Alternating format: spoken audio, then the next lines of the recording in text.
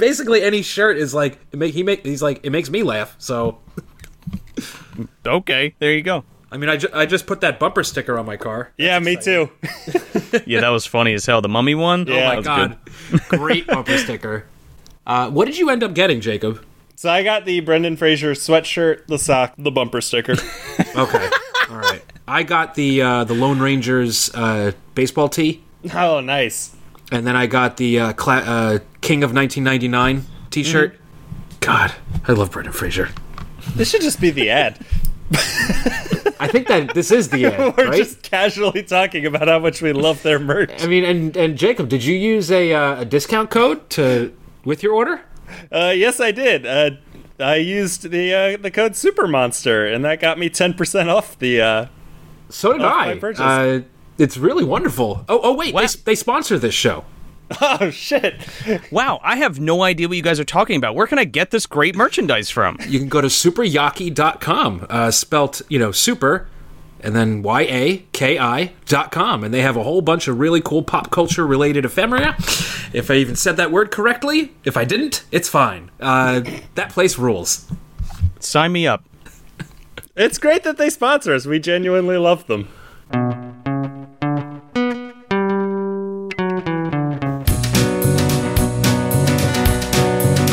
I love my monsters, my grim ghastly ghouls. I love my monsters.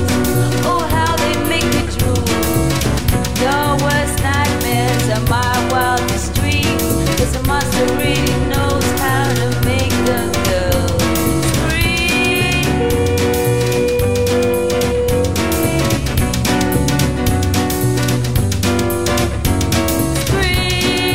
Good evening. Welcome back to Monsters Never Die, Talk Film Society's spooky podcast where Jacob and I discuss classic monsters, human or otherwise, as well as their sequels, remakes, and ripoffs. I'm one of your co-hosts, Matt Curione, editor-at-large over at Talk Film Society, and with me as always is... Screonk! It's me, your friend Godzilla. I'm so large, and I have a tiny microphone. Hi, how is it up there? You're very tall, sir. Oh, it's great. My head's in the clouds. My feet are splashing around the old Pacific Ocean. Okay. That's the life of a Godzilla. Jacob, how the heck are you? I'm doing pretty good. Not too much to report. I just watched a lot of Godzilla movies, and so I'm feeling pretty good. How about you, Matt? I'm good. I mean, if people haven't guessed by now, we're going to be talking Godzilla today. What? Crazy turn of events, isn't it? What a coincidence. Wait a second, I thought we were talking about Gamera. I don't know her. Okay. Wait a sec, Matt. Who's on this call? It's just supposed to be us, right? I believe from Beyond the Grave, we have Raymond Burr. Yes, He'll it's be- me. It's the Devo aliens from Jupiter, controlling your Godzilla on Earth. Our guest tonight, listeners will remember him from over last summer when we did the Jaws episodes. It is Joe Lascola, co-host Hi. of the Movie Dumpster. How Yes. the heck are you?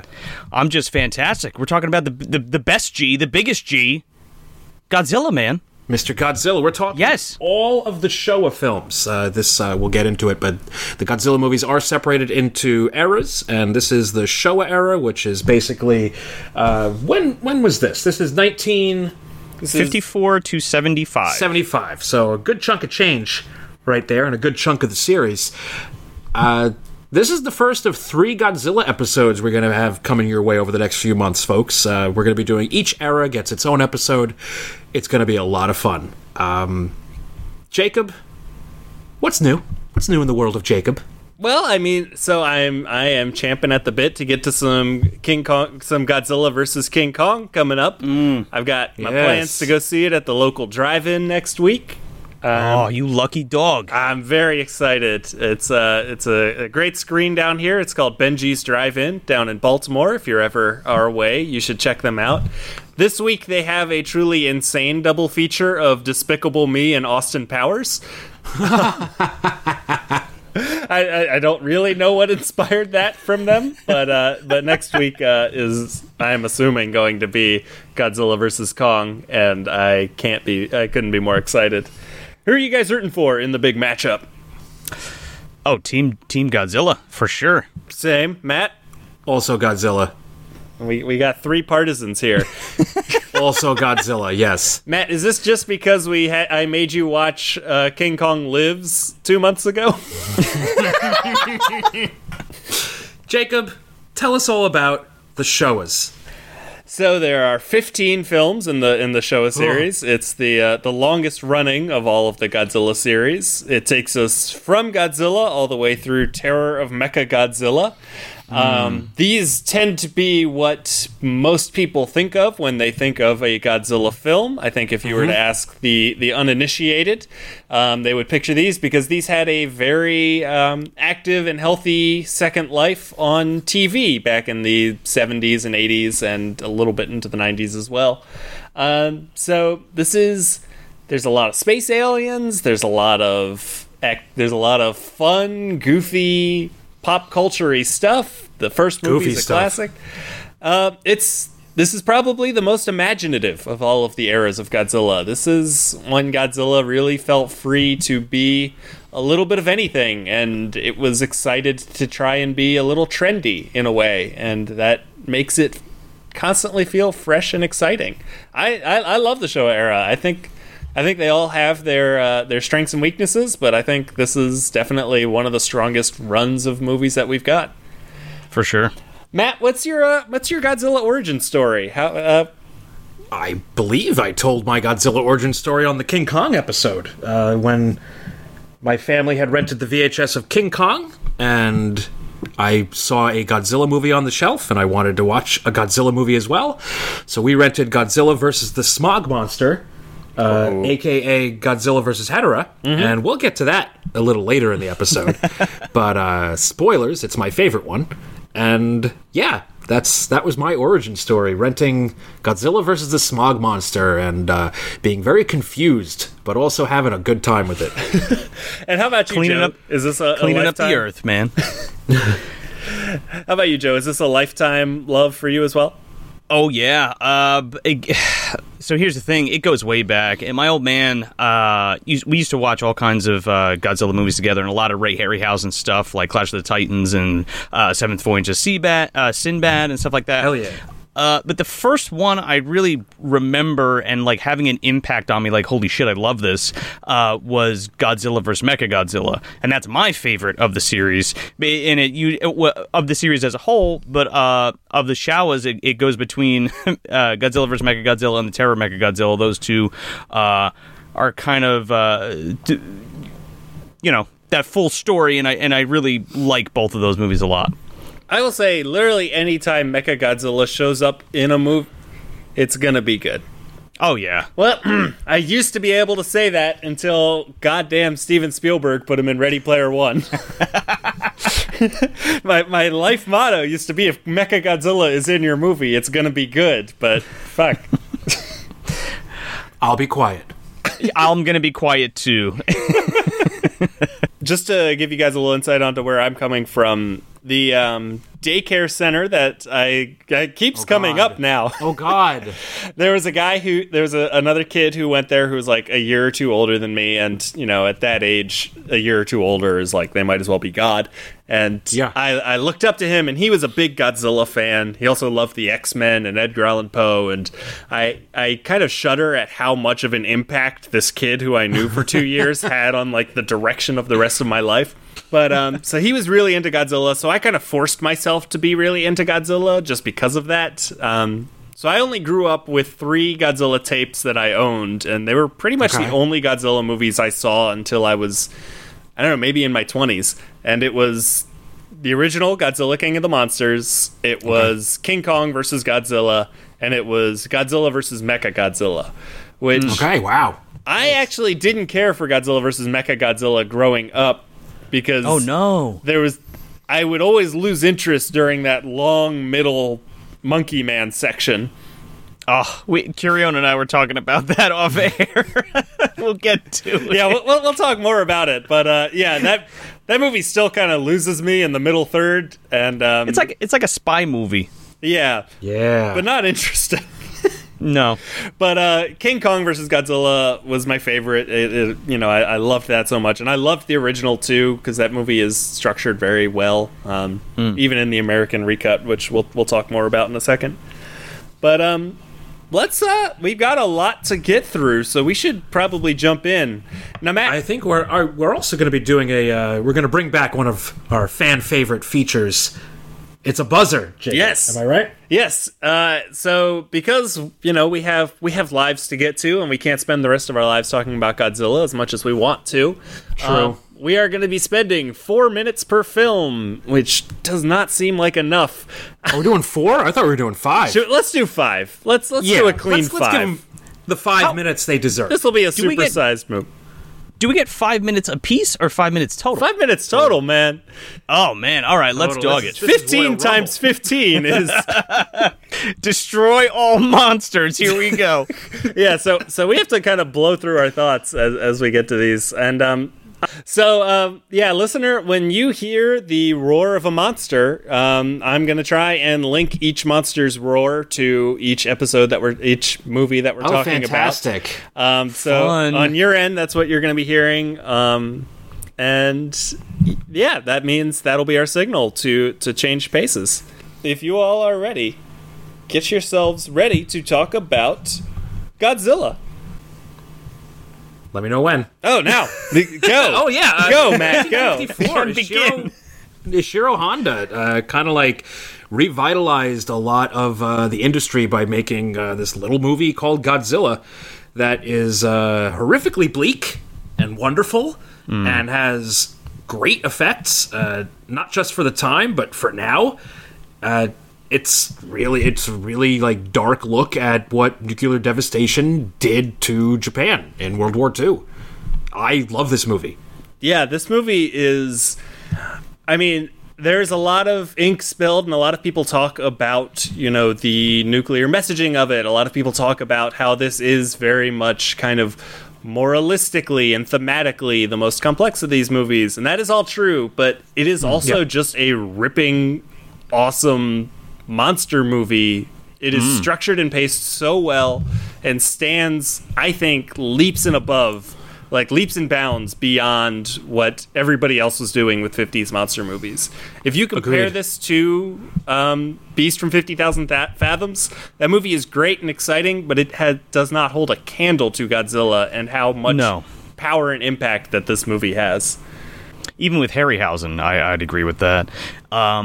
You have this...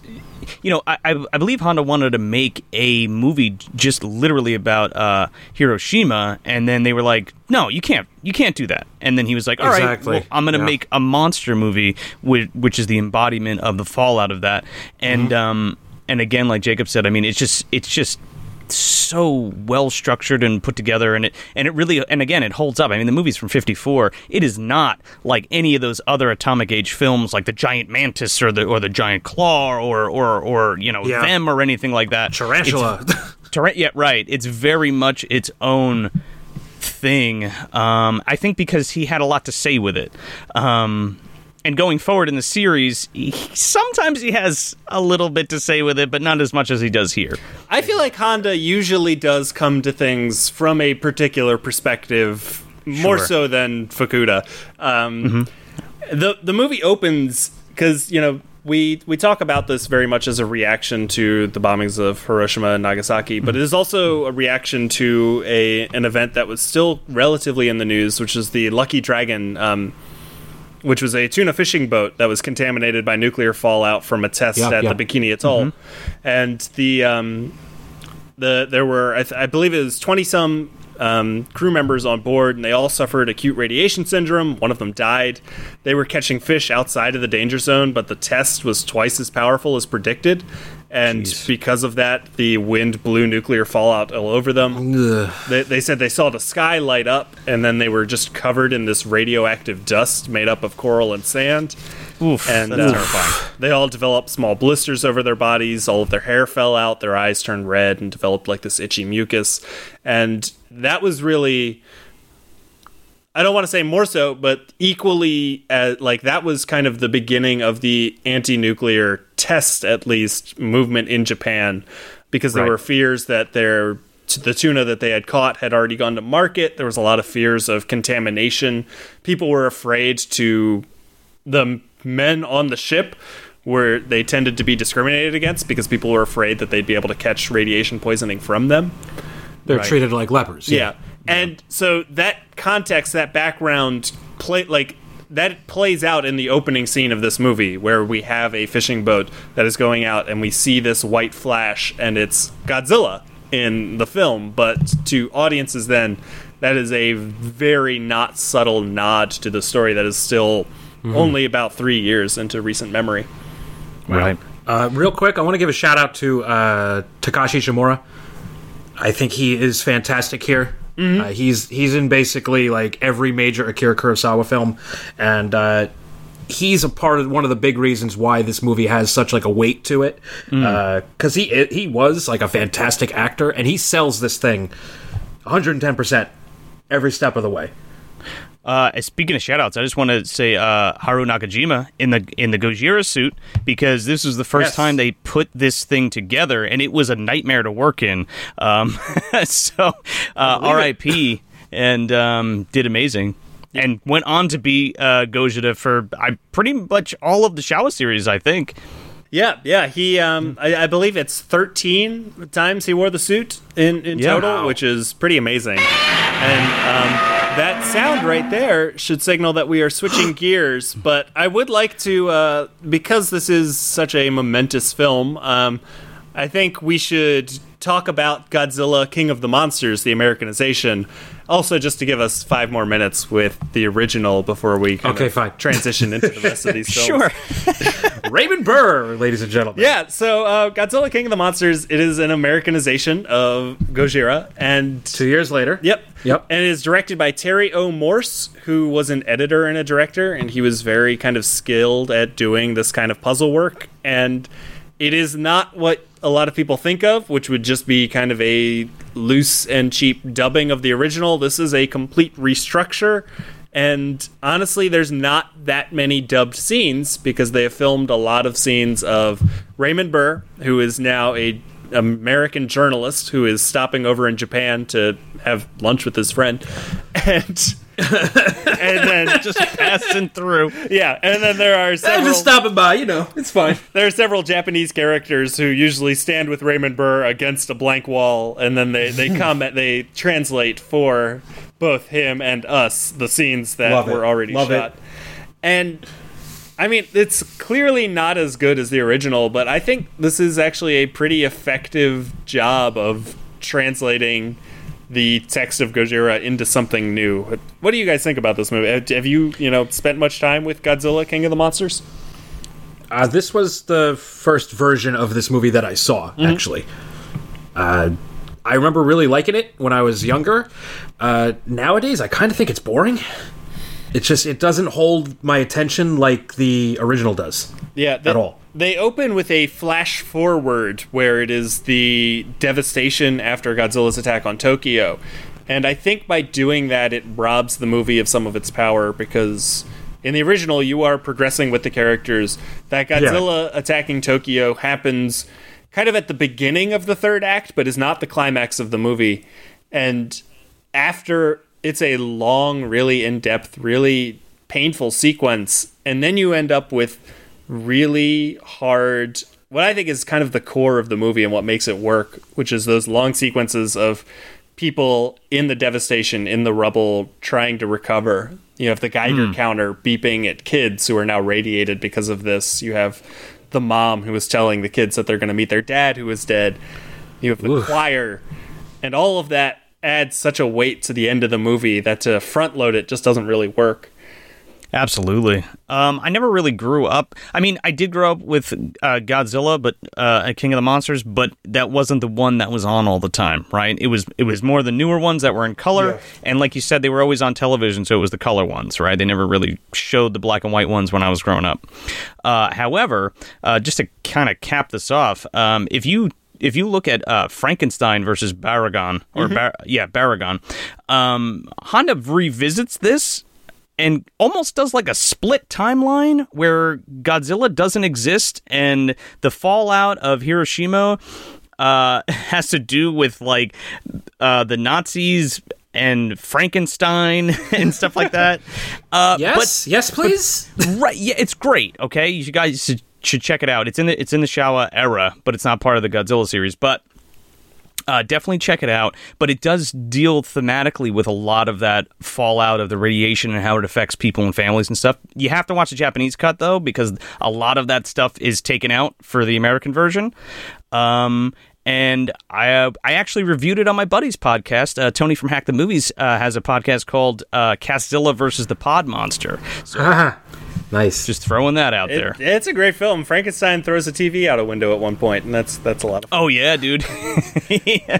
So, Godzilla 10 out of 10. King of the Monsters really was a huge hit here in America. It ended up making $2 million, which made it only the fourth foreign film to ever make more than $1 million in the American box office. Foreign films just weren't really a thing back then.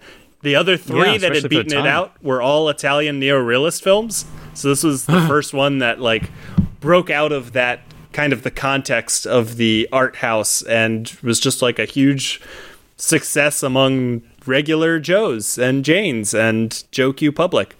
And yeah, and that kind people like big monsters, Jacob. Yeah, and I think the franchise is still kind of riding that high of that original release and just how popular it was. I mean, sure. You know, maybe if Fellini had put a few giant monsters in his movies, they would have made a bit more money. I mean, come on.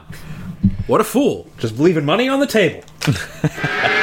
And this noise we are hearing now is the roar of our good old friend Anguirus. So that means you know what that means for Godzilla Raids Again, or as Matt calls it, Godzilla Rides Again. Yeehaw! Woo! He's got his fucking cowboy hat on, riding Anguirus. Yeah.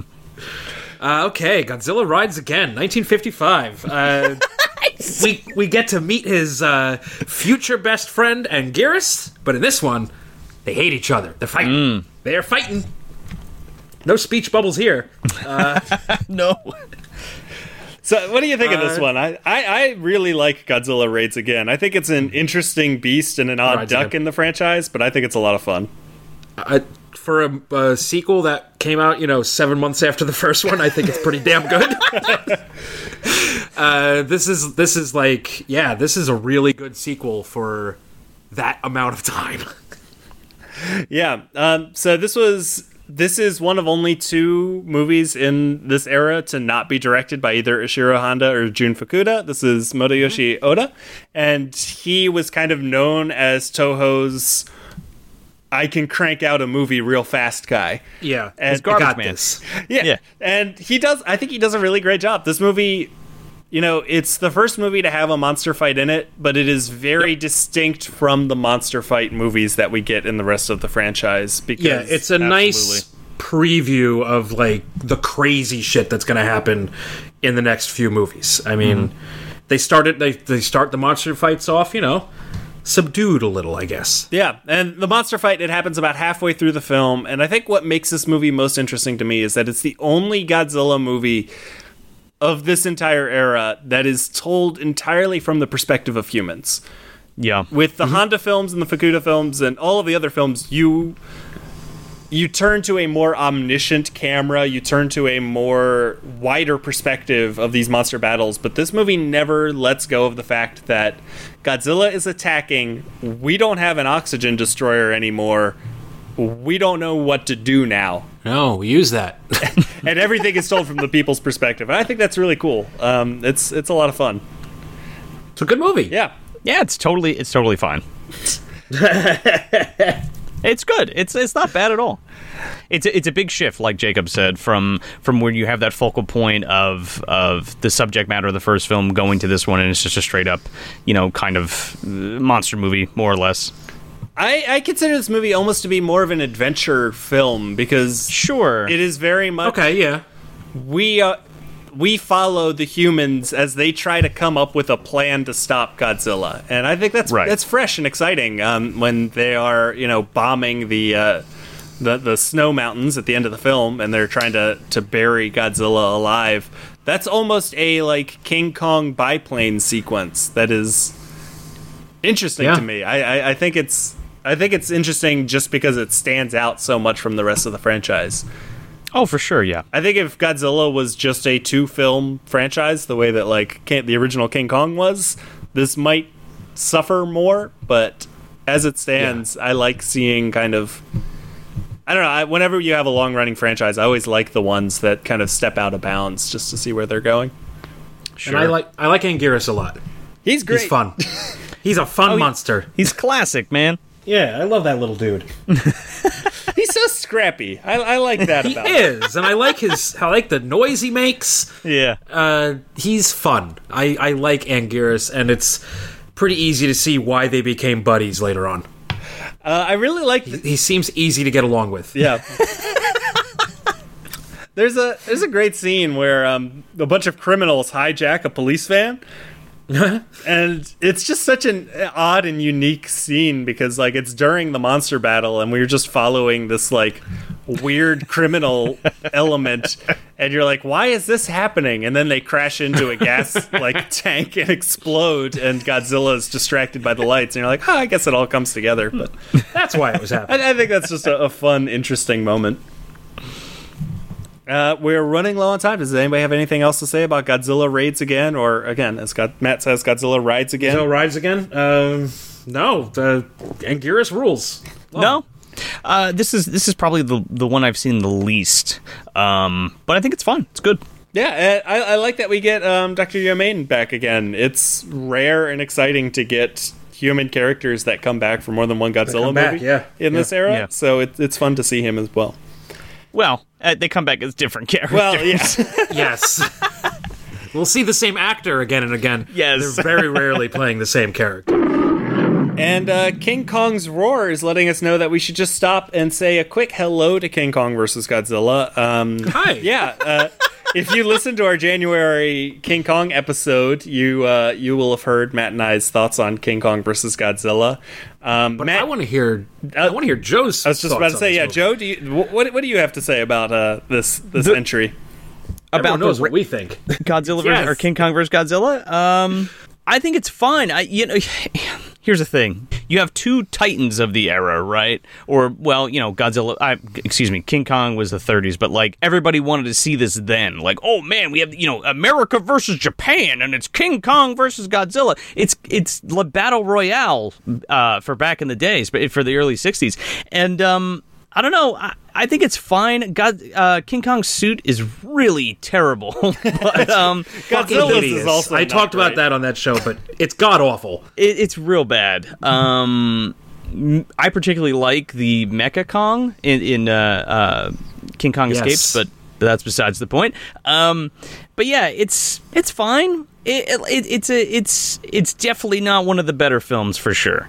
I think they bit off more than they could chew with that film, and it's just kind of whatever, And have you seen the Japanese cut?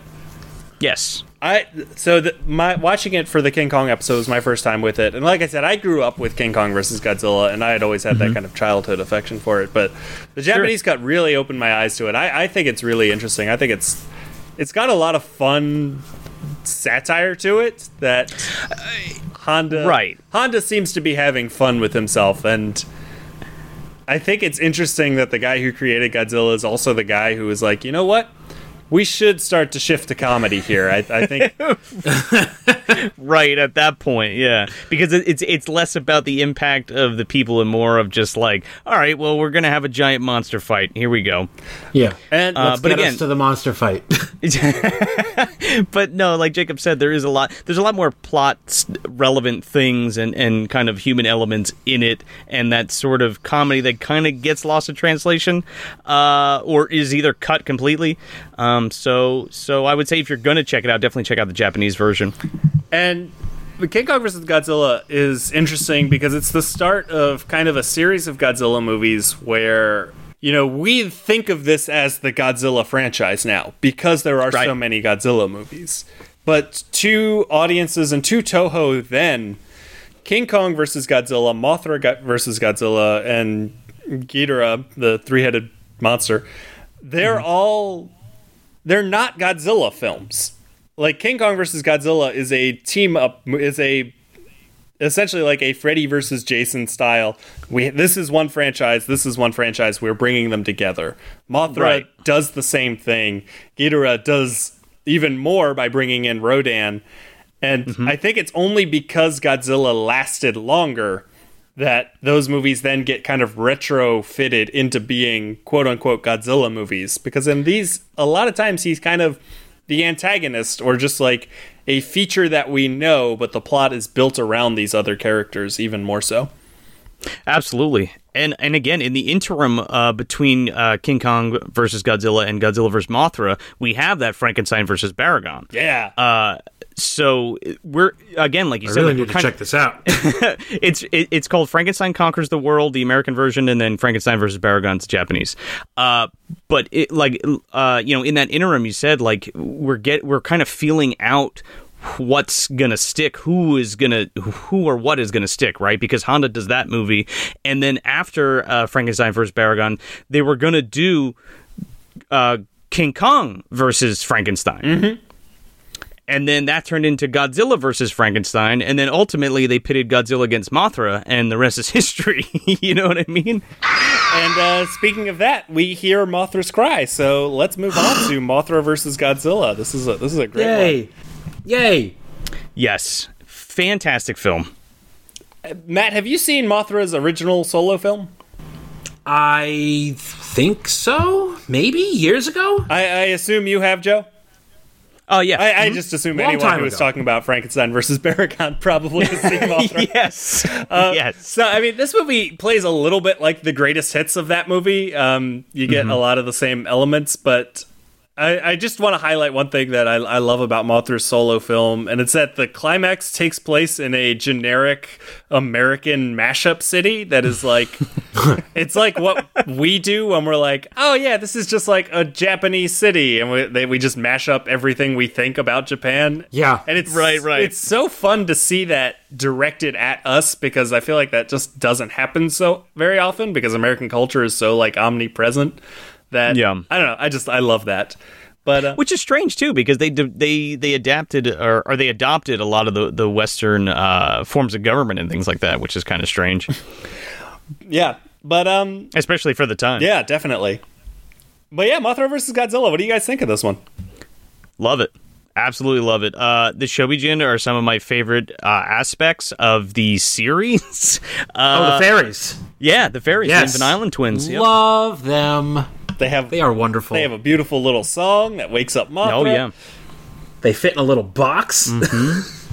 I love how the catharsis of this film is like some like greedy like entrepreneur guy finds, tries to buy this egg from these fishermen, and it kind of just revolves around the fact of like putting it on display, and then they're just and then Godzilla's like, fuck you, and he attacks. Yeah, this movie is terrific. I like that it has like the capitalism satire going on there. Mothra is my favorite kaiju. Yeah, without a doubt. She's great. She's my queen. I love her. I will defend her at all costs. If anyone tries to hit those two fairies, I will drop kick them into outer space. Mothra must be protected at all costs. I love her. She's great. It's. Oh, God damn it. I'm so glad that they got their fight out of the way early. And, in later movies, they become, husband and wife. Bless them. Bless them so much. I love Mothra. She's great. I like her design. Yeah. And basically, anytime she shows up, I really like her design. There was one movie, I think, in the Millennium period that I fucking hated it. And I thought it looked like trash.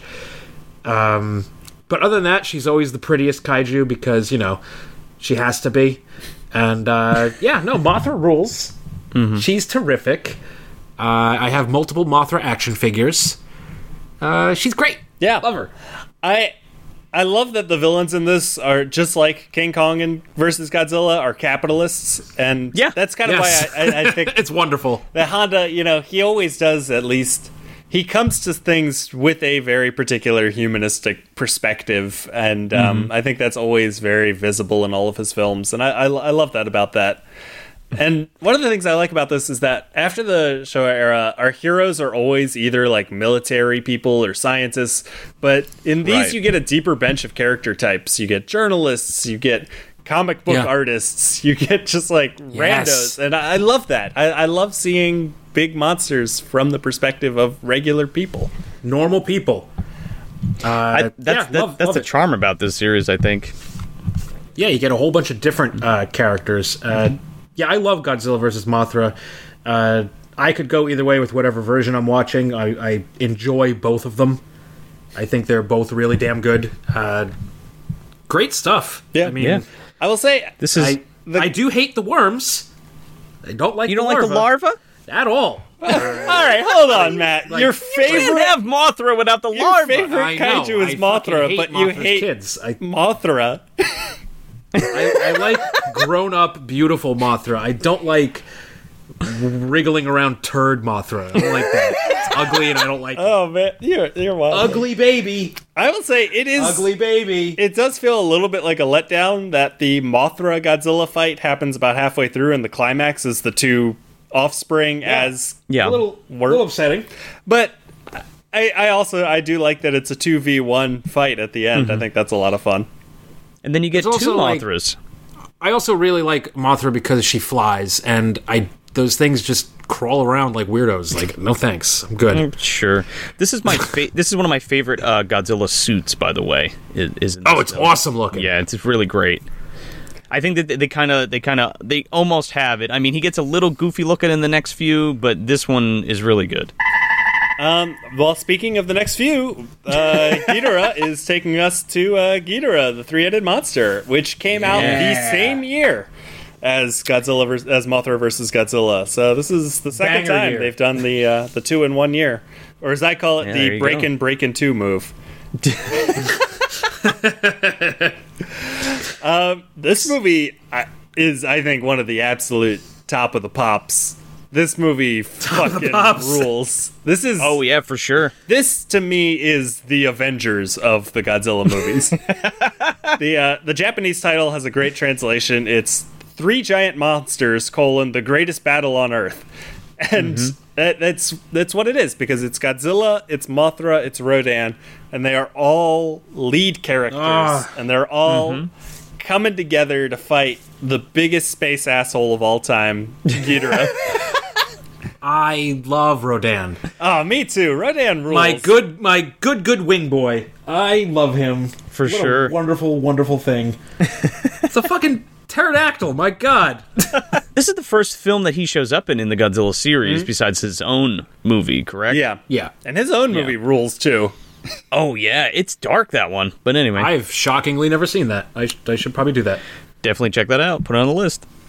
But I think the human plot in this one is my personal favorite of any human plot out of all of the Godzilla films. It really leans into the fairy tale vibe that kind of exemplifies where this series is transitioning into. Because you have a princess from a fictional European country, and she is possessed by an alien from Venus to warn us about Ghidorah. And Amazing. Meanwhile, Amazing. members of her government are trying to assassinate her, but she has amnesia because she's a Venus alien now, and she's just like wandering around the streets. Amazing. And You should see Carlo's face when I try to explain plots to Godzilla movies, and he looked at me the other day. He's like, "And you make fun of me when I explain plot lines from Buffy." I was like, "Yeah, but I guess not. I guess they're both really nerdy shit."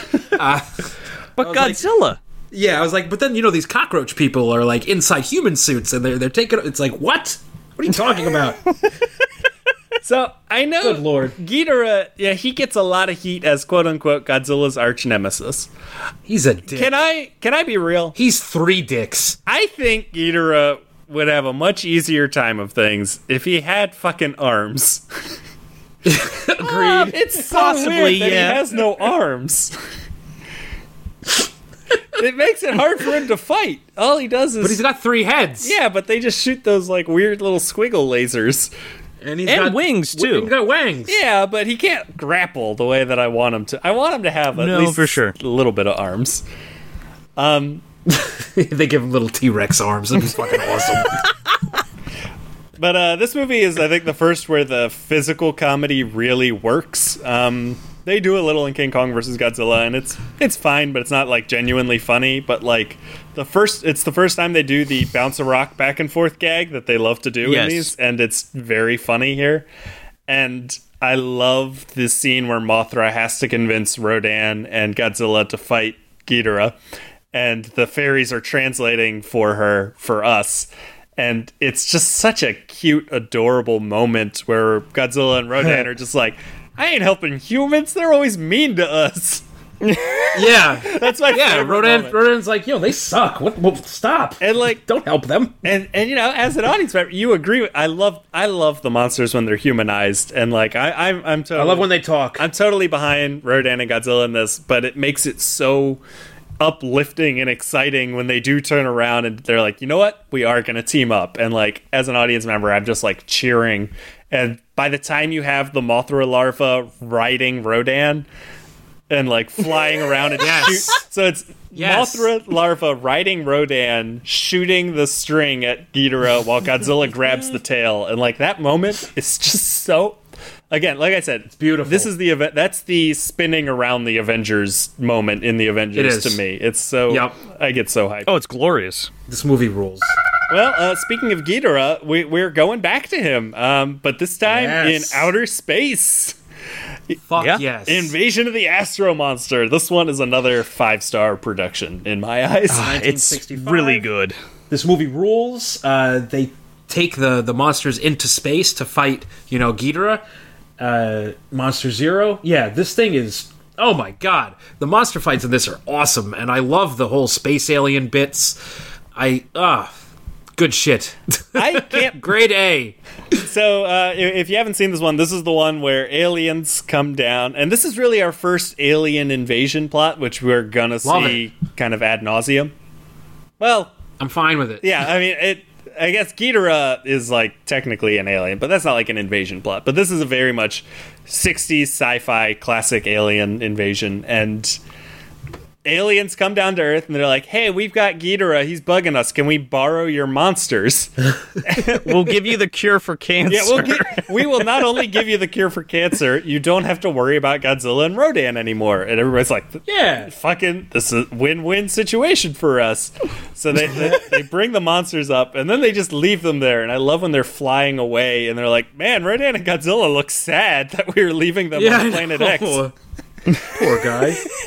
Let's go have them destroy Earth. Yeah, it turns out the aliens are lying to us. They just wanted to get rid of our protectors so they can destroy us with Ghidorah, who they control.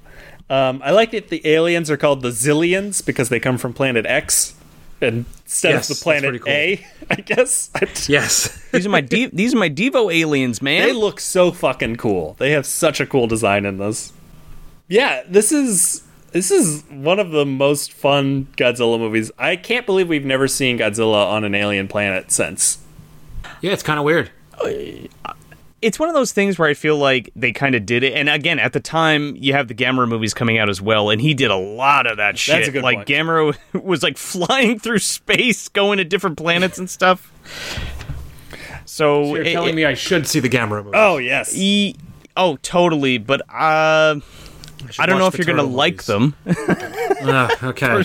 per se. Matt, I think you'll like them. Based on what you've told me about how you engage with Godzilla movies, I think you're going to love Godzilla. Yeah, they are silly as shit. They're like the definition of silly, but they're a lot of fun. So this one was a co-production with an American distributor, UPA. Which was looking for more monster films. And that's how there's an American actor in this, Nick Adams, and they shot it Italian style, where everybody just spoke their own native tongue. And they're like, we'll dub over whoever needs dubbing for depending on the market. Totally. Fix it in post. Yeah. And that's great. I think Nick Adams is really fun. I love the dynamics of the people in this. Yeah, I like the human characters here.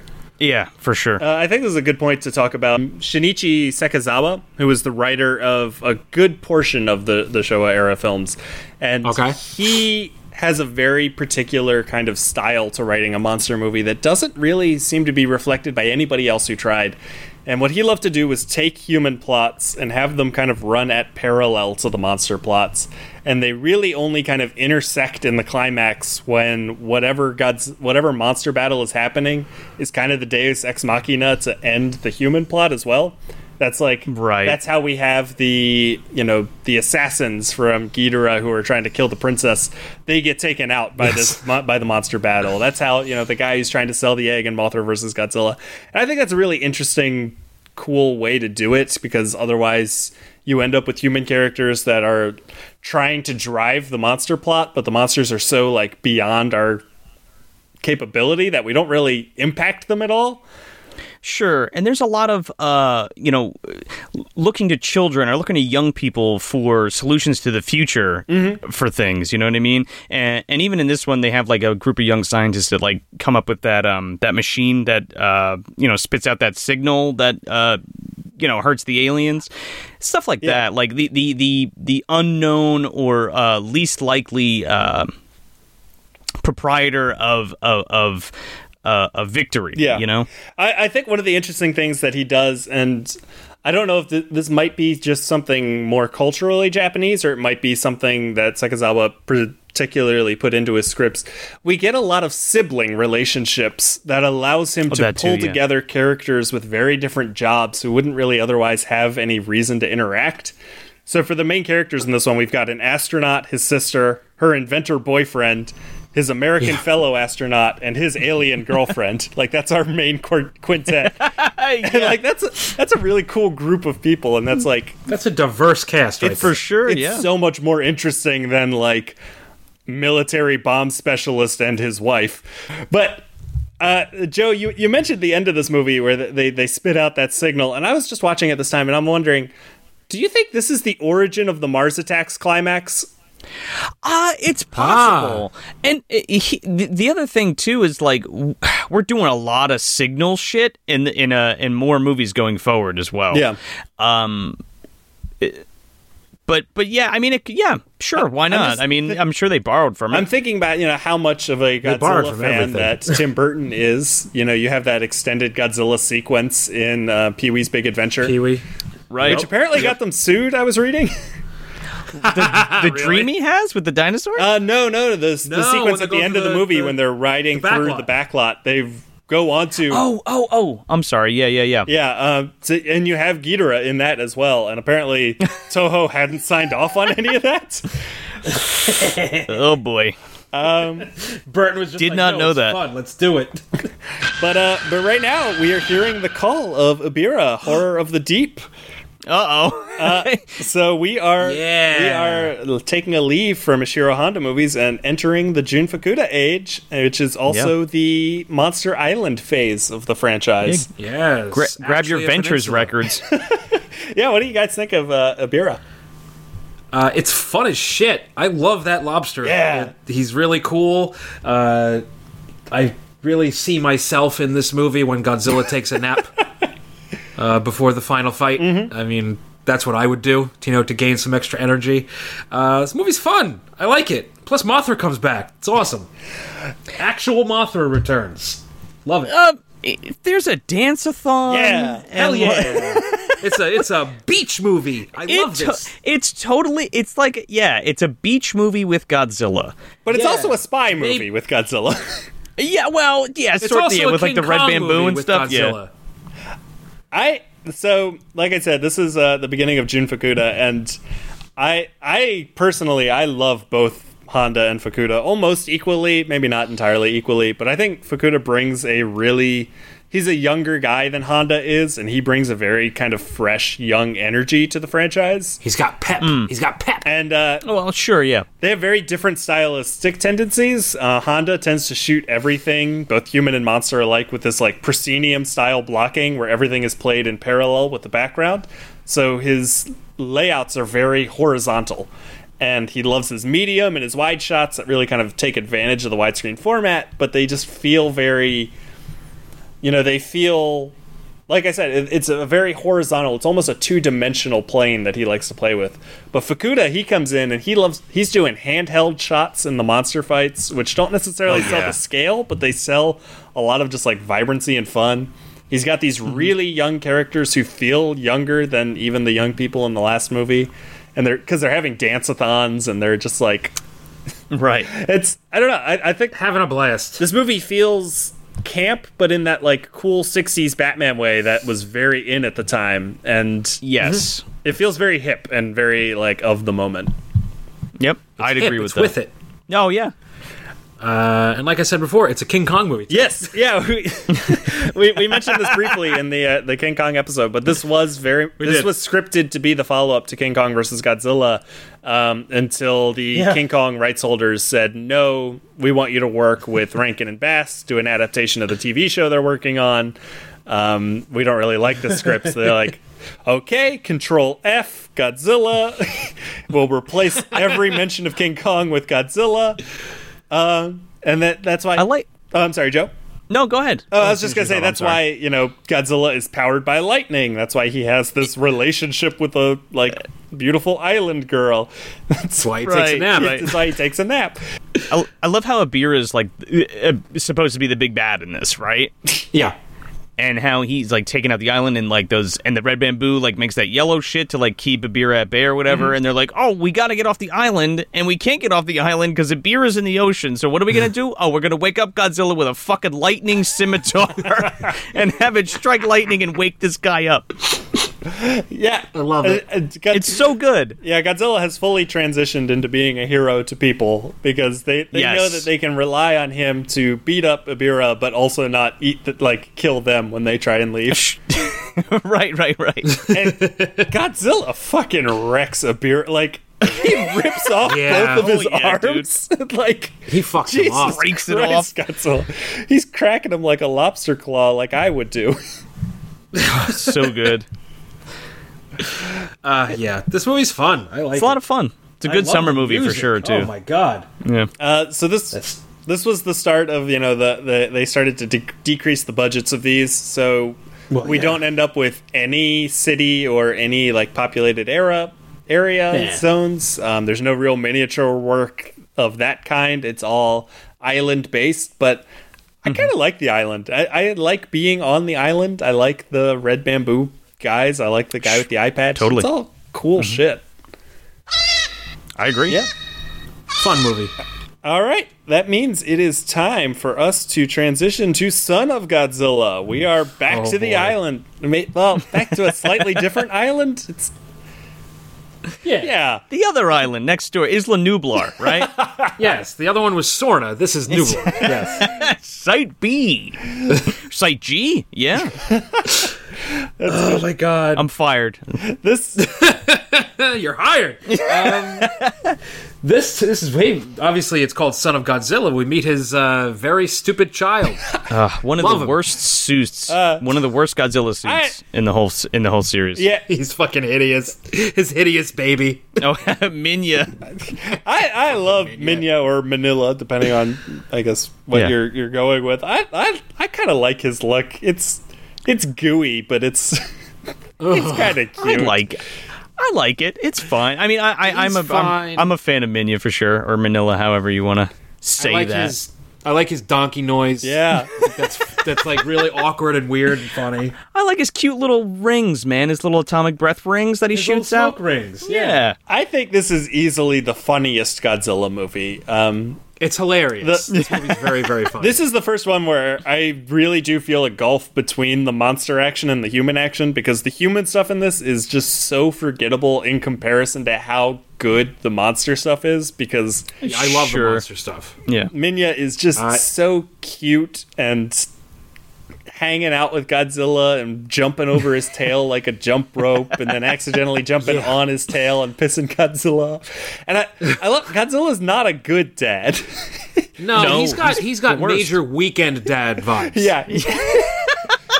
He's the Weekend dad. He shows up, he's like, yeah, I'm gonna show you how to do this with your tail, blow smoke rings. I gotta go back to work. Leave me alone. He beats him in the head with his tail. Yeah, let's fight some spiders. Here's the thing, does Godzilla just finds an egg? Okay, we got to preface it with the fact that Kamakurus, who, in my opinion, that species, in my opinion, is super underrated. I love their the noise they make. Yeah. Love that. Giant mantis, everybody. But yeah, Godzilla just happens upon this Terrifying. egg, and like, is it his/hers, or does he just adopt this other dinosaur? I think the Mothra implication dropped it is off. that it's not Godzilla's. I think this is Right. a related species. Yes, Godzillasaurus, right? Yeah. No, I swear to God, no, that's in. So yeah, it's one in the later movies. Yeah, that's brought up in the Heisey era. Yes. But yeah, it's like you said, the mantises are so cool. All of the Yeah. all of the villainous monsters in this are they are puppeteered from above. They are marionetted, and they look Yes. super cool. It's such a like unique that spider. style Yeah. of monster action. Kumonga is so cool, man. Yeah, That spider's scary as shit. I don't like it. Oh man, when it wakes up, when they wake him up, Ugh. it's Ugh. really good. yeah. So I guess if you haven't seen it, Minya is just an egg sitting around, and these mantises are like fucking ready to make some omelets. They're smacking it around. Yeah, so they smack it around and it cracks open. Uncooked Minya pops out. Oh, that's why it was half baked, right? Yeah. Is that why? I think that's why he's so gooey. Like he's just he looks mushy. Disgusting. And then they just start poking the hell out of him. And Godzilla's like, "Hey, come on, guys, that's not cool. Look at this poor little bastard." Leave the kid alone. Oh yeah, he barbecues them all. I don't think Godzilla wanted to become an adoptive dad, but I think he definitely did. He fell into it. I'll take it. And then the end of the movie, again, like I said, yeah, the human plot is so kind of not really even there. There's a guy who just like crash lands on this island where they're doing weather research, and It's kind of cool. The plot is kind of cool. I don't know if it's executed really well. they force him to work as a scientist Yeah. in order to go home. They're like, well, if you're here, you have to earn your keep. You're the cook now, or whatever. But they create a snowstorm at the end, and Godzilla and Minya. I find this moment genuinely heartbreaking, where they like huddle together for warmth as the snow covers them. Like, that's sad. Yeah, their like weather experiment fucks up and everybody goes to sleep and or dies. You know, like Ugh. Haunting. And that is the last time we see everybody until the year 1990X, which means that we are at Destroy All Monsters. Oh, hell yeah. AKA Ghidorah gets his ass kicked. oh, he Oh sure my does. So yeah, in this one, all the monsters from every movie are basically living on Monster Island, I love Monster Island. which is pretty much Jurassic Park. It's actually a peninsula, and yeah, they all the monsters are, they escape. Even the one that looks like a knockoff Godzilla is here. Oh, Gorosaurus Yes. from There King you Kong go. Escapes. Yep. I forget who he replaced, but apparently one of the suits was just used for Ultra Q, and so they were like, ah, shit. Well, Gorosaurus is still working. Let's bring him out. I'm actually working my way through that. I haven't gotten to Gorosaurus yet.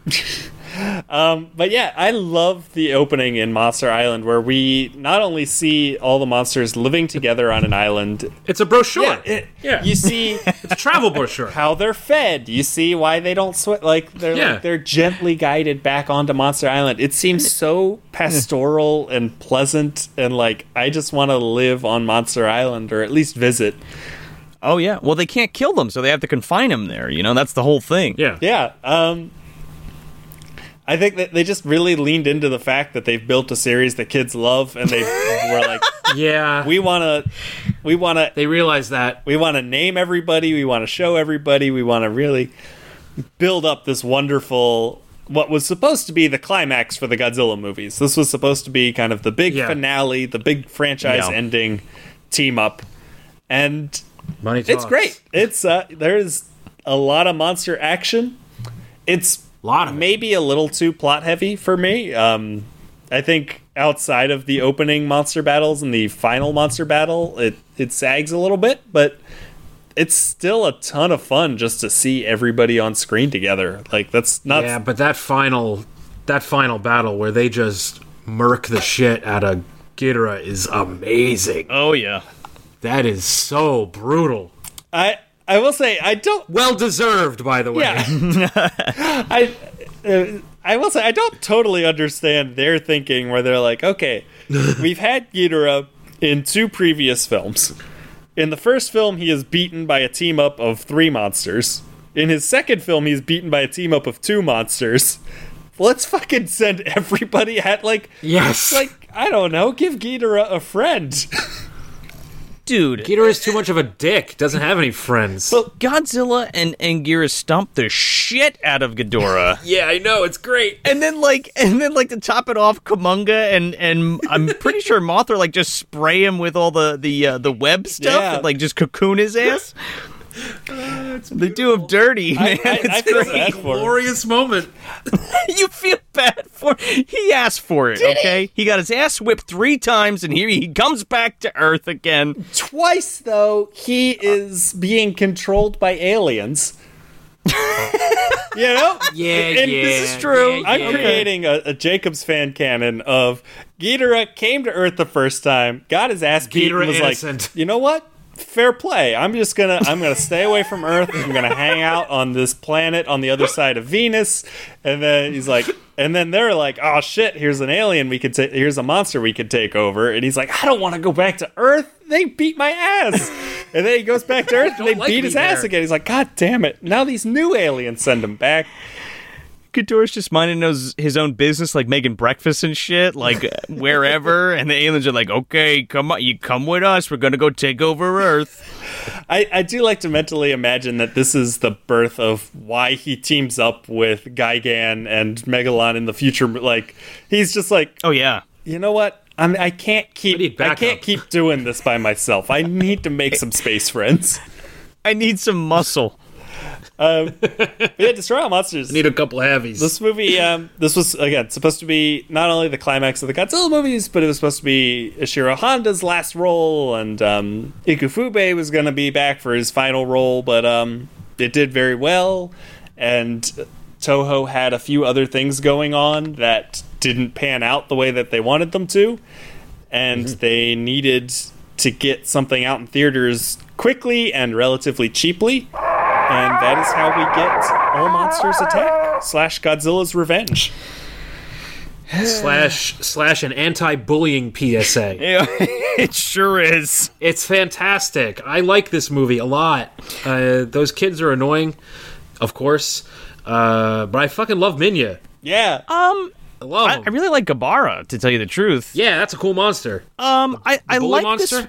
this. This one gets a lot of shit because of what it is, but I kind of like clip it because show, but it's great. I know, but it reminds me of being a kid and having these dreams and acting this stuff out, and I think it works on that level, and especially for who they're targeting at the time. Children. Yeah, correct.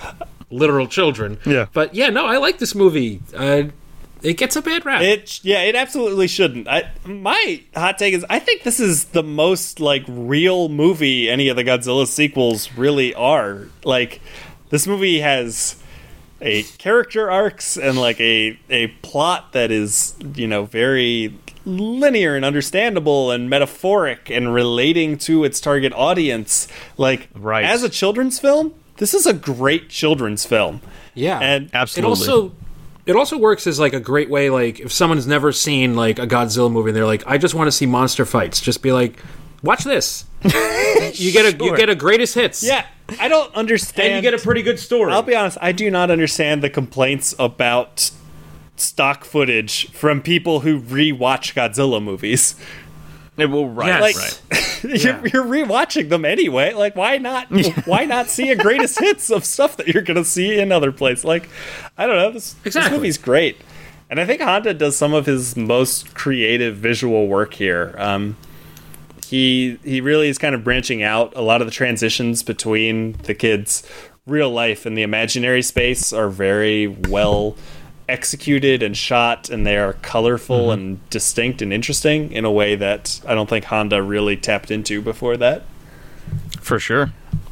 I just love that dynamic of making it a very real story with Godzilla kind of thrown in the mix. Yeah. Where it's not an actual, like, Godzilla exists in this universe, but for now he's sleeping or doing whatever. Like, this is all in this kid's head. Yeah. You know? And I love how he kind of comes to terms with, you know, going against the bully and fighting back against the bank robbers and shit. Like, what would Godzilla do? You know? Yeah. I kind of love that idea. And I love that this plays out against a backdrop of an increasing number of latchkey kids in Japanese culture at the time. And Right. I don't know about you guys. I was a latchkey kid growing up, and I don't know where I'm going with this. It's just a fun fact about me. You also had dreams of, you know, hanging out with Godzilla. Yeah, then I for sure. once also foiled some bank robbers.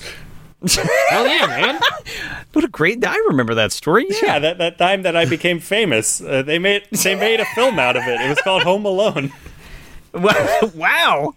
Yeah, that's based Inspired by true events. based on me. I owe it all to Godzilla. That was in your thanks speech, Yep. right? Yeah, I think Thanks, Big G.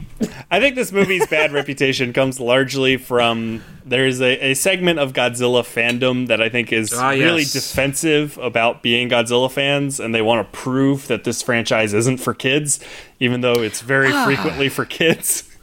For sure. And- I mean, I think that defensiveness just kind of comes out with they are uncomfortable with this film for being what it is, but what it is great.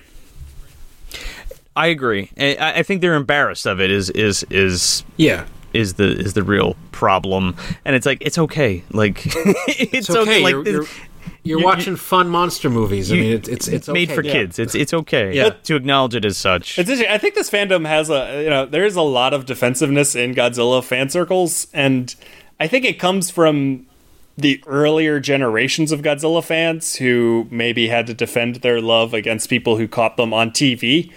But nowadays, the average person has not seen a Godzilla film. No. Agreed. Yeah. And I think that's limited exclusively to American culture, though. Yeah, definitely. You know? I guess I'm speaking specifically of those branches of for sure. fandom. But yeah, I mean, honestly, I think the only people who have seen Godzilla movies are people who have sought out Godzilla movies and tend to be interested in them anyway. So let's embrace and have some fun with this shit. It's great. For sure. I think it's misleading for some people, too, because, we love this shit, but if we're like, oh, man, you gotta see, Godzilla versus Hedorah, you know what I mean? Somebody's gonna watch that and be like, "Oh, this sucks." Like, what are you talking about? I don't know. It is very specific, but also broad at the same time. Well, speaking of Godzilla versus Hedorah, that's perfect timing, my friend. That's where we are now. Matt has already staked his claim of saying this is his favorite. I think this is one of, if not the single best Showa sequel. Where do you come in on this one, Joe? I know this one can be kind of contentious. I fucking love this movie. Yeah. I think Banno did a really good job of not only yeah, obviously it's very environmentally conscious forward, but I mean, I think this has some of the best battles yes. in the Showa era, and some of the best cinematography Yes. and effects, to tell you the truth. I love it. I think it's great. I think it's definitely... And Hedorah is one of the more formidable opponents. I mean, without a doubt. For sure. And, I mean... Because up until this point, it's only really been Ghidorah that's posed an actual threat to him in a way where, holy shit, is he not going to win, Yeah, so if you haven't seen it, Hedorah is a sentient pile of goo that goes through several transformations. It can be a UFO. Yes. He's a Pokemon. And the audience is treated to a lesson about these transformations through an animated educational special, which fucking rules. Through Schoolhouse Rock. Yeah, it's great. I love it. Like Joe alluded to, this was directed by Yoshimitsu Banno. This is one of the two Godzilla films not to be done by Honda or Fukuda, and it is a crime that Banno didn't get to do more Godzilla movies or just more movies in general. He only had Toho did him dirty. he did such a fucking good job with this film, and I cannot understand why they didn't see it. This movie is, I think it's genuine pop art in a way that only a handful of the others are. I think his style of bringing in collage and all of these outside elements to make this an artistic artifact beyond just the fact that it is a Godzilla movie makes it such a rich, rewarding experience. Totally agree with you. And Tsuburaya is not on effects here. It's Teruyoshi Nakano, which is pretty amazing. I mean, from all the miniatures to the suits, I mean, everything is tip top. Like, I'm surprised that it's not Tsuburaya. Put it that way. Yeah, this is one of the only films where I almost become slightly disappointed when the monster fights start, because everything else is shot so interestingly that I'm so invested in them. But like, Godzilla's entrance in this is so fucking good.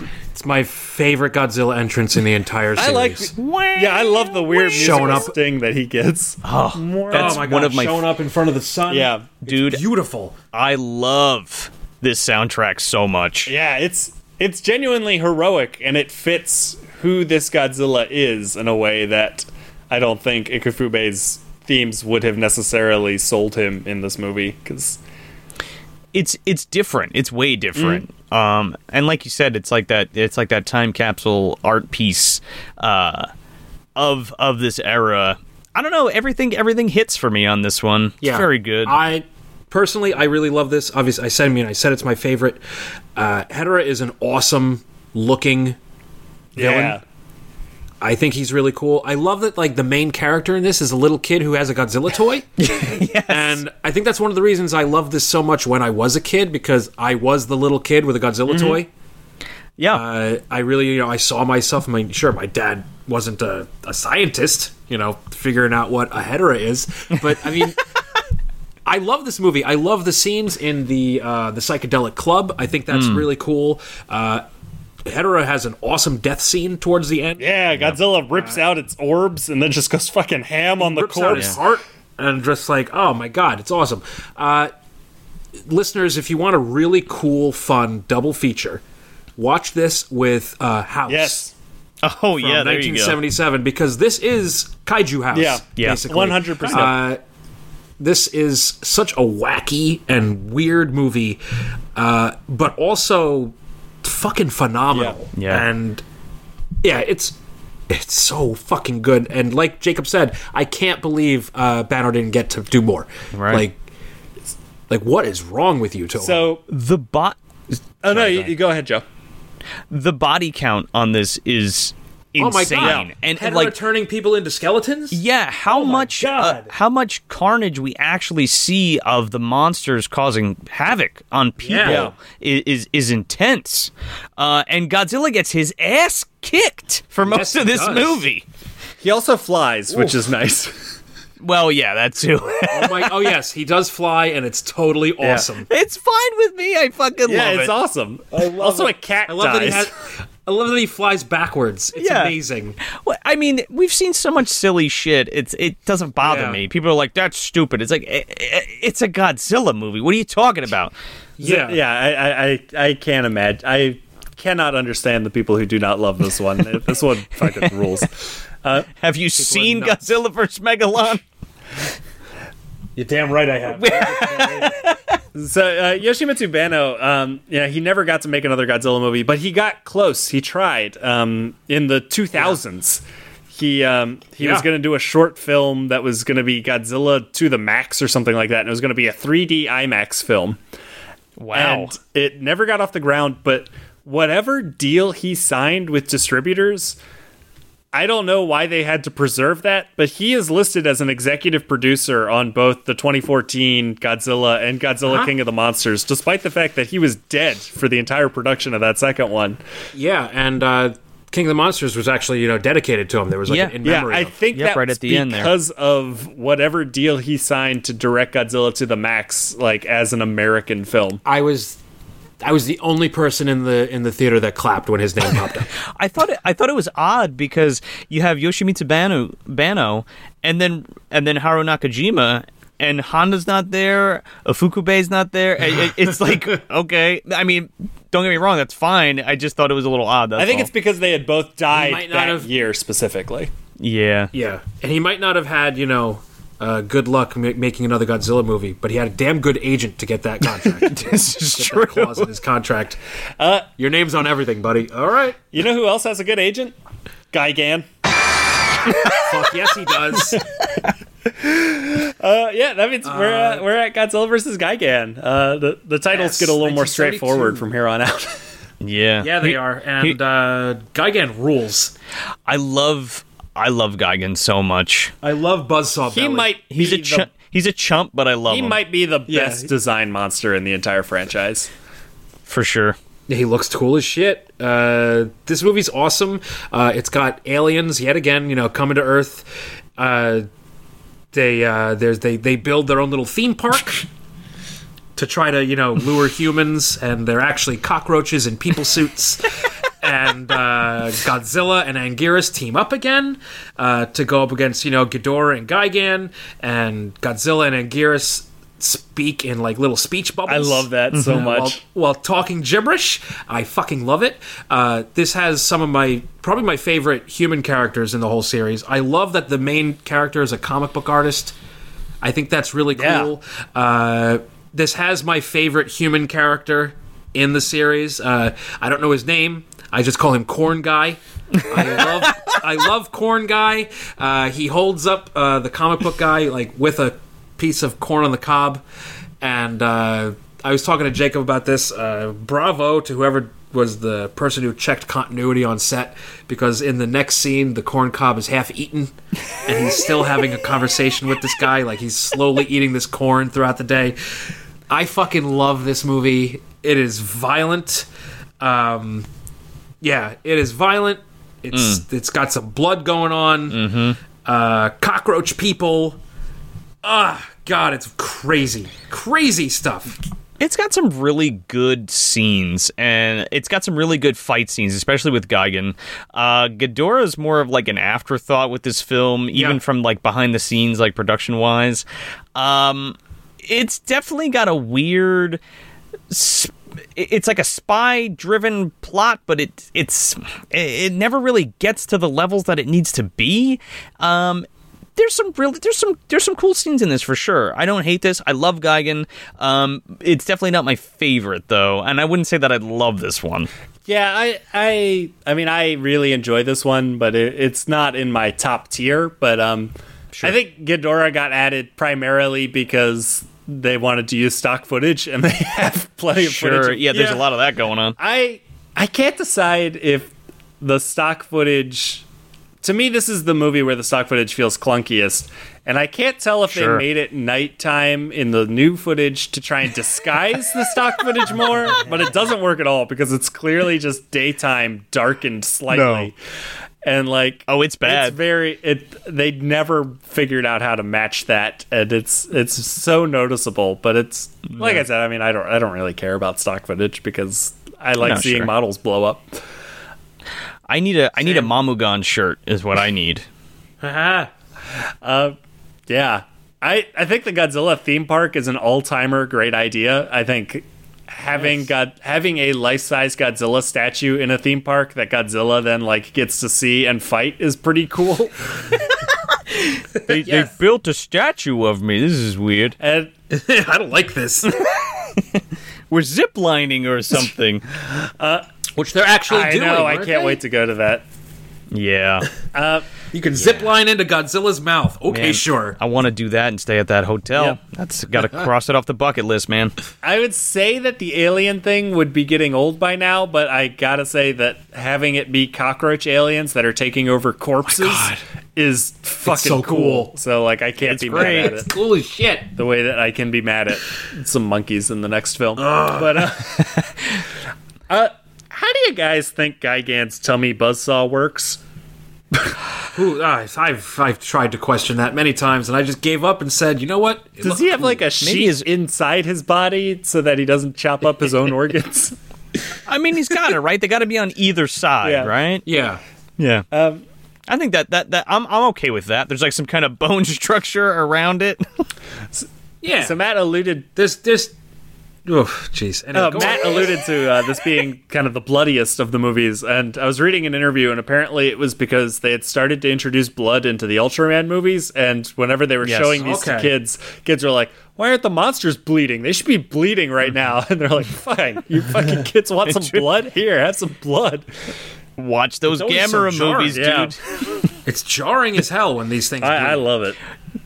Dude, in Gamera, people's fucking heads are getting cut off, arms are getting cut off, blood's all over the place.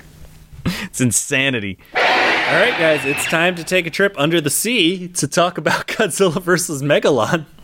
Oh, we're going to Atlantis? Jaguar, punch, punch, punch. Oh man, this is either the most notorious, infamous, famous, popular Godzilla movies. Godzilla versus Megalon. Godzilla versus Megalon. Yeah, absolutely. I think that's attributed to the MST3K stuff. Mm-hmm. I have not seen that episode. Really? I've only seen the movie itself, and I've seen it like, I don't know, 5 times in the last 3 years. This is one of my favorite Godzilla movies. I love it. I love Seatopia. I fucking love the underwater, the underwater civilization that's friends with the cockroach people.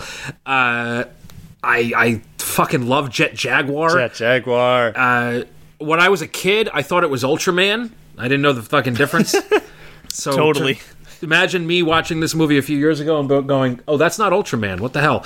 I like Megalon. That big old hoppy cockroach is gross and weird. He's great.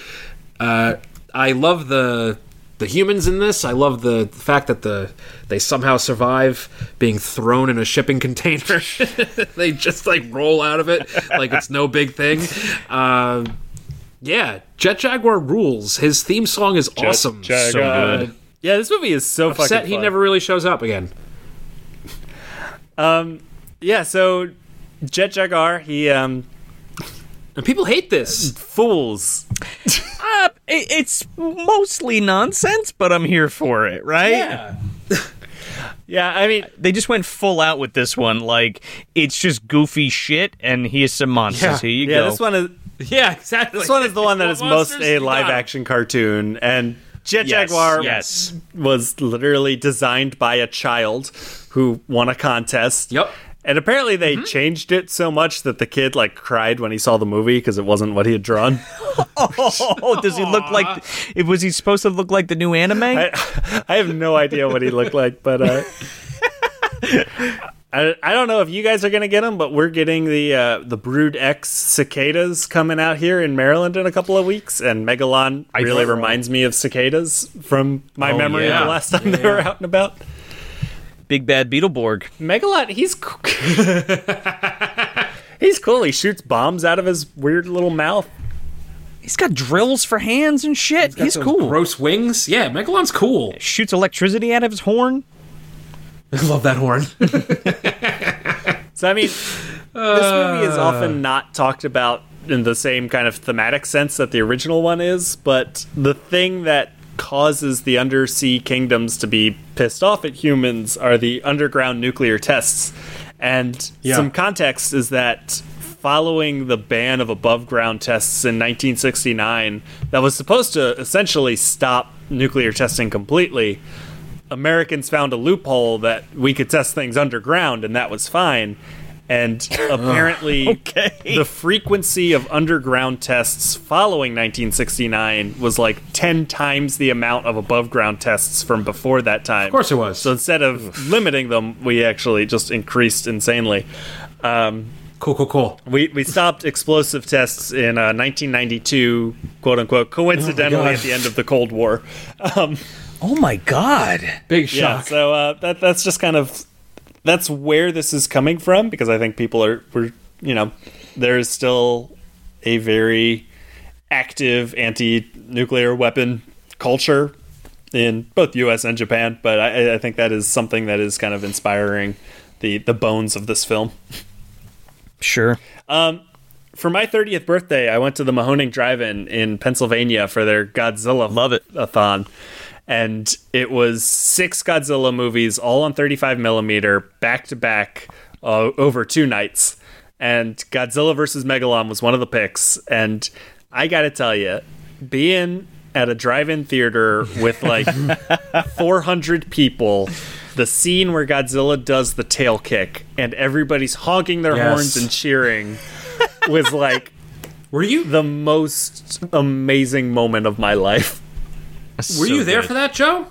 I missed that one. Oh, because that would have been crazy if you two were there at the same time and didn't know it. Mahoning's about 45 minutes away from me, so I go there for pretty much everything. Oh, wow. They're doing their Tunnel Vision Tuesdays, and one of them is Godzilla vs. Mechagodzilla, so I will be at that one for sure. Yeah, last time we hung out, we were at the drive-in, and that was Batman marathon. Yeah, hell yeah. Well, I'll reach out to you guys next time I go. It's a longer hike for me. Obviously, it's like about 2.5 hours. But the Godzilla festival was on my 30th birthday, and I was like, I can't not do this. Yeah, that sounds amazing. I missed it. I can't remember why I couldn't go, but it was something serious because I totally would have been there. something for real. If you guys are anywhere near Pennsylvania, you need to check out the Mahoning Drive-In. It is absolutely movie lovers like delight. Yeah, Virgil and the crew are very good people, and they love what they do, and it's always a good time when you go out there. I am almost glad that I do not live 45 minutes away because I would be there literally every day. Dude, I got tickets to the Blob double feature they're doing of the 58 and the 88 one. Whoa, cool. Yeah, I'm gonna be there all summer for the rest of the year. Well, that roar lets us know that it is time for Godzilla vs. Mechagodzilla. The best Godzilla, I think, is what you meant to say. We already talked about that, but tell me more, Joe. You say this is your favorite. What is it about this one that really you respond to? Man, I don't know if it's just... I don't think it's blind nostalgia, right? I really love what's going on in this film, and like it's something that's similar to what we've seen before, but also completely different. I mean, I love the idea of doppelganger Godzilla. Mm-hmm. Yeah. I love that. And the whole fight between him and Anguirus is amazing. And how that gets revealed and stuff. I don't know, it just feels really good. And I love the idea of bringing another monster into the fold that we haven't seen via legend, and like it needs to be awakened on this specific day with this statue and the fucking sun beaming down and this descendant of this very specific family to sing this song. I don't know. I'm totally into it. I think this movie has the best Act 1 of any Godzilla movie.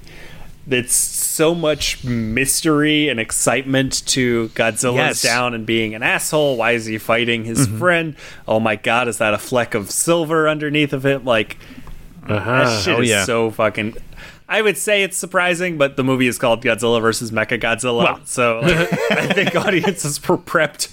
But it's still such a cool opening to this movie. Yeah. And he wrecks Anguirus. He like breaks his jaw open. He like it's mean. Yeah, it's mean. And that soundtrack, man. I did a recut of Godzilla vs. Kong trailer with that song in it. Oh man, I have to check that out. Yeah. It's really cool. Mechagodzilla's theme is just so funky and cool and badass.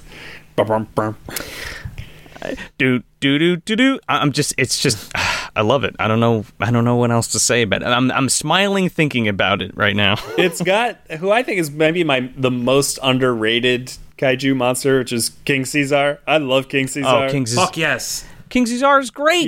He's amazing. I remember when I first saw this movie like a couple years ago, and I was like, okay, I get the basic idea. I know Mechagodzilla. He's robot Godzilla.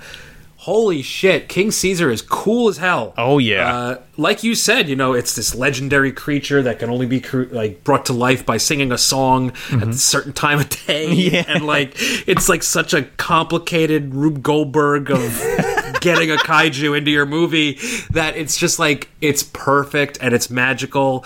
And he's got some sick fight moves. Oh my god, King Caesar is cool. And like I said, like with Jet Jaguar, it's a shame he never came back again. Like, well, Final Wars, but yeah. yeah, but like this is a cool character that you could have, Godzilla team up with every once in a while. Like, I love how he can absorb. They murked Anguirus, so like you gotta have a new buddy, right? Yeah, I love how he can absorb other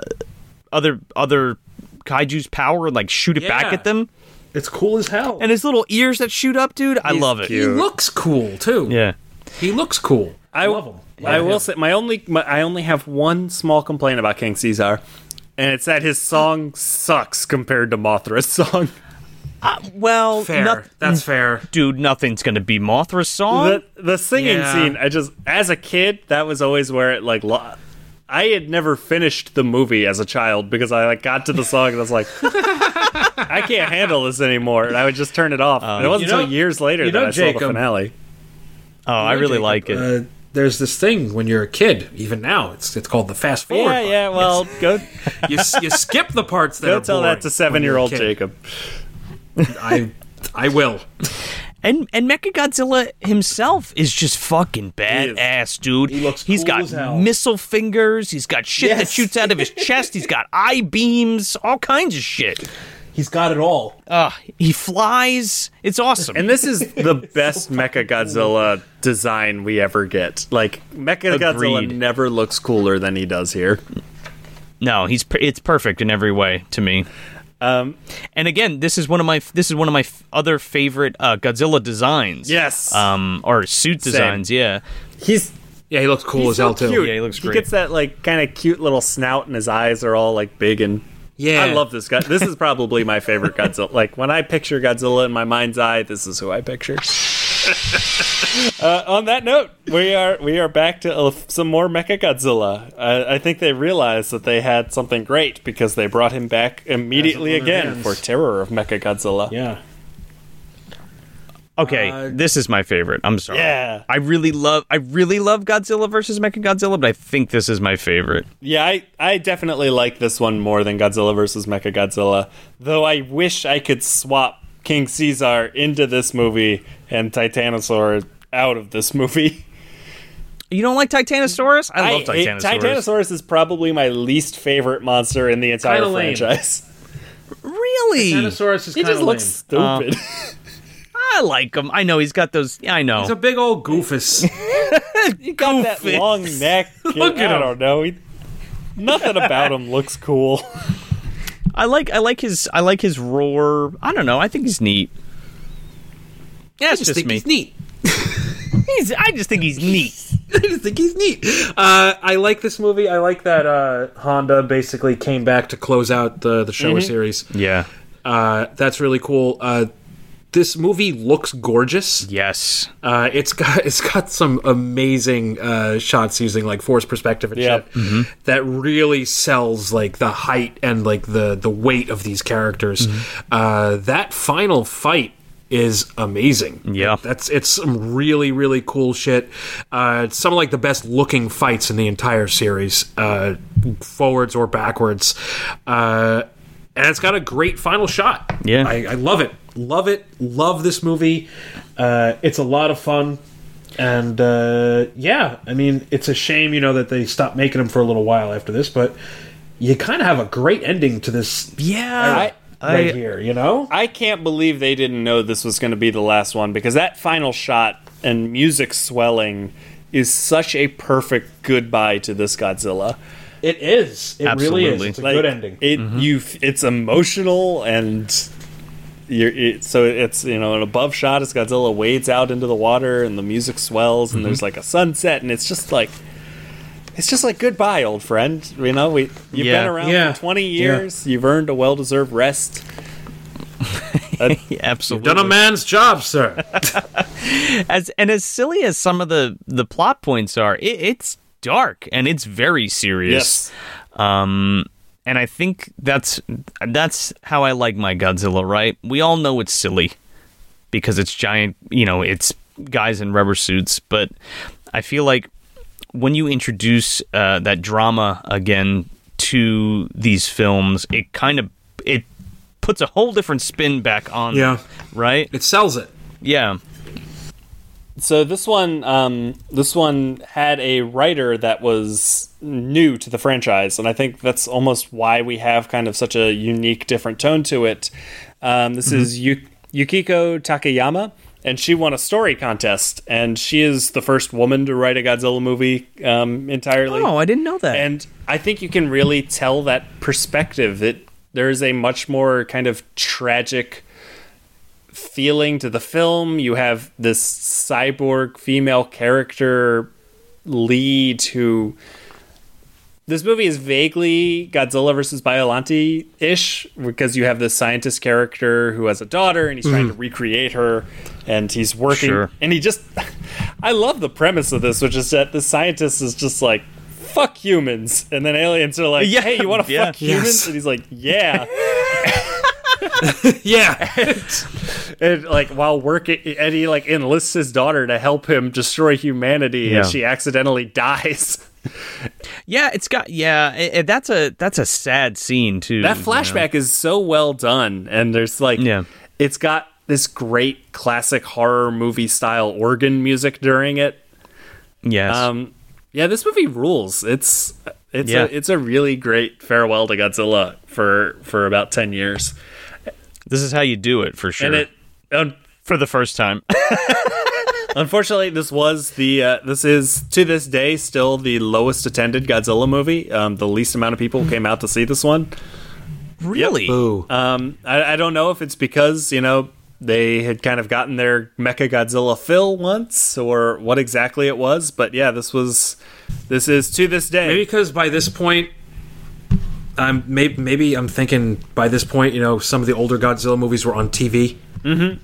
So people were like, why go to the movies? I could just, it's here. Like, but and I just saw Mecha Godzilla. So what else could they do with them? That is a lot of films. You got to think about that. Yeah, it is. Especially for like the American market too. Like, yeah, but yeah, this movie's good. I like it. Yeah, for sure. Good ending. And that takes us to the end. We did it. Yeah. We talked about all 15 of the original Godzilla films. Good Lord. All right. Look at us go. Yeah. This was really fun, guys. Thanks for taking part of this, Joe. It was great to have totally. a Godzilla fan on board. It's been a blast, like just going back and like talking about them all in like a real way, because I've never actually done that with anybody. So Matt was like, let's do it, and I'm like, yeah, fuck yeah, let's do it. This series, especially the Showa era, is just such a huge part of my life, especially growing up, and how it's kind of shaped me as a person and my interests and things that I've kind of turned to like professionally and things like that. So it's very special to me, and I'm glad to see that after all these years, I mean, Godzilla's still alive and kicking, and I can't believe that I'm going to see another Godzilla movie next week. In terms of where us recording at this moment. Yeah, I can't wait to see my large lad. That's what I always call him. As my Large lad. Prepping for this, this was my first. Especially these days, he's a chunky boy. Chunky. Yes. I didn't love his design in 2014, but I loved the updates they did to him for King of the Monsters. I think he looks great now. Yeah. This was my first time powering through all of these I just did the math. Okay. The last 18 days, I watched all 15 of these, and okay, that was right before King of the Monsters came out, I did all. I think it's 33 movies. Yeah. In like 3 weeks. I did it for 2014. Like it was wild. When the new one came out, I did that. Okay. Yeah. God, I love this series. It's so good. It's good shit. Obviously, next month, listeners, will be talking the Heisei era. And that's going to be fun, because I think that might be my favorite era. I love them so much. That the big G went through. There's some good ones in there for sure. Give me that giant plant monster. Oh yeah. give me all the goop that Biollante can spew at the screen. So yeah, until next time, Joe, where can the fine people find you online, and what do you got going on? Oh yeah, well, I'm a co-host of the Movie Dumpster podcast. I'm 1/3 of Movie Dumpster, and you can find us wherever you get your podcasts. We're on Twitter, Facebook, Instagram, all that kind of good stuff. MovieDumpsterPodcast.com will get you to our Patreon, our links to Apple and Apple Podcasts, Google Podcasts, Spotify, all that good stuff. And we got a merch store too, if you want to get some T-shirts, some non-committal swag, if you will. I have a Monsters a Movie Dumpster T-shirt, and it's comfy, and I like it. It looks fun. Well, thank you. I'm glad you like it. What do we got cooking? I think by the time this drops, we have a Deadly Spawn episode, The Deadly Spawn, from 1983, that will be out, and an interview with the producer Ted Boas. We'll also have that out as well. Nice. Yeah. Fantastic. And just a quick plug for Tony from Hack the Movies again and Joanna. Their podcast is Castzilla versus the Pod Monster. If you want some more Godzilla goodness, definitely go check that out. You can find me online on Twitter at Jacob_DeNoble. That's where I do all of my tweeting. And I do some tweeting off of Twitter too, but that's just for me. That's just talking to birds. And how about you, Matt? Where can the fine people find you? As always, at The Real Matt C, basically on any platform you'd ever want to contact me on, because I like to stick to one thing, Jacob. I don't like to have different names on other platforms, because it gets difficult, and my memory's not good, and I can't remember things. As long as you swap out your passwords. No. What is your password, Matt, just for the listeners? No.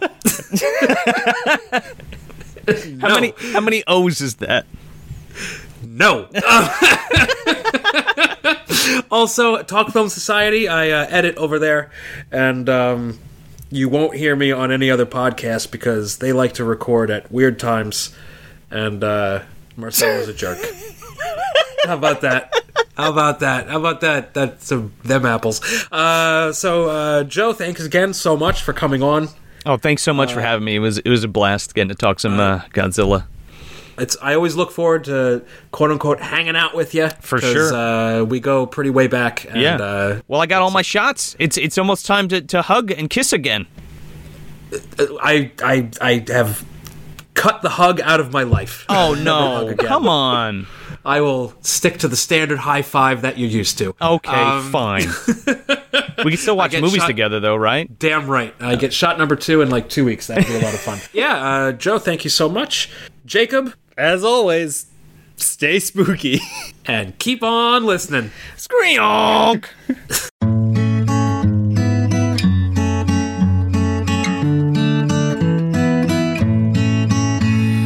What do you get when you take Godzilla to the mall? He scares all the children and shreds all the pillows and knocks over walls. His emerald eyes, they sparkle and shine as he eats the food court and steals half my fries. That's what you get when you take Godzilla to the mall.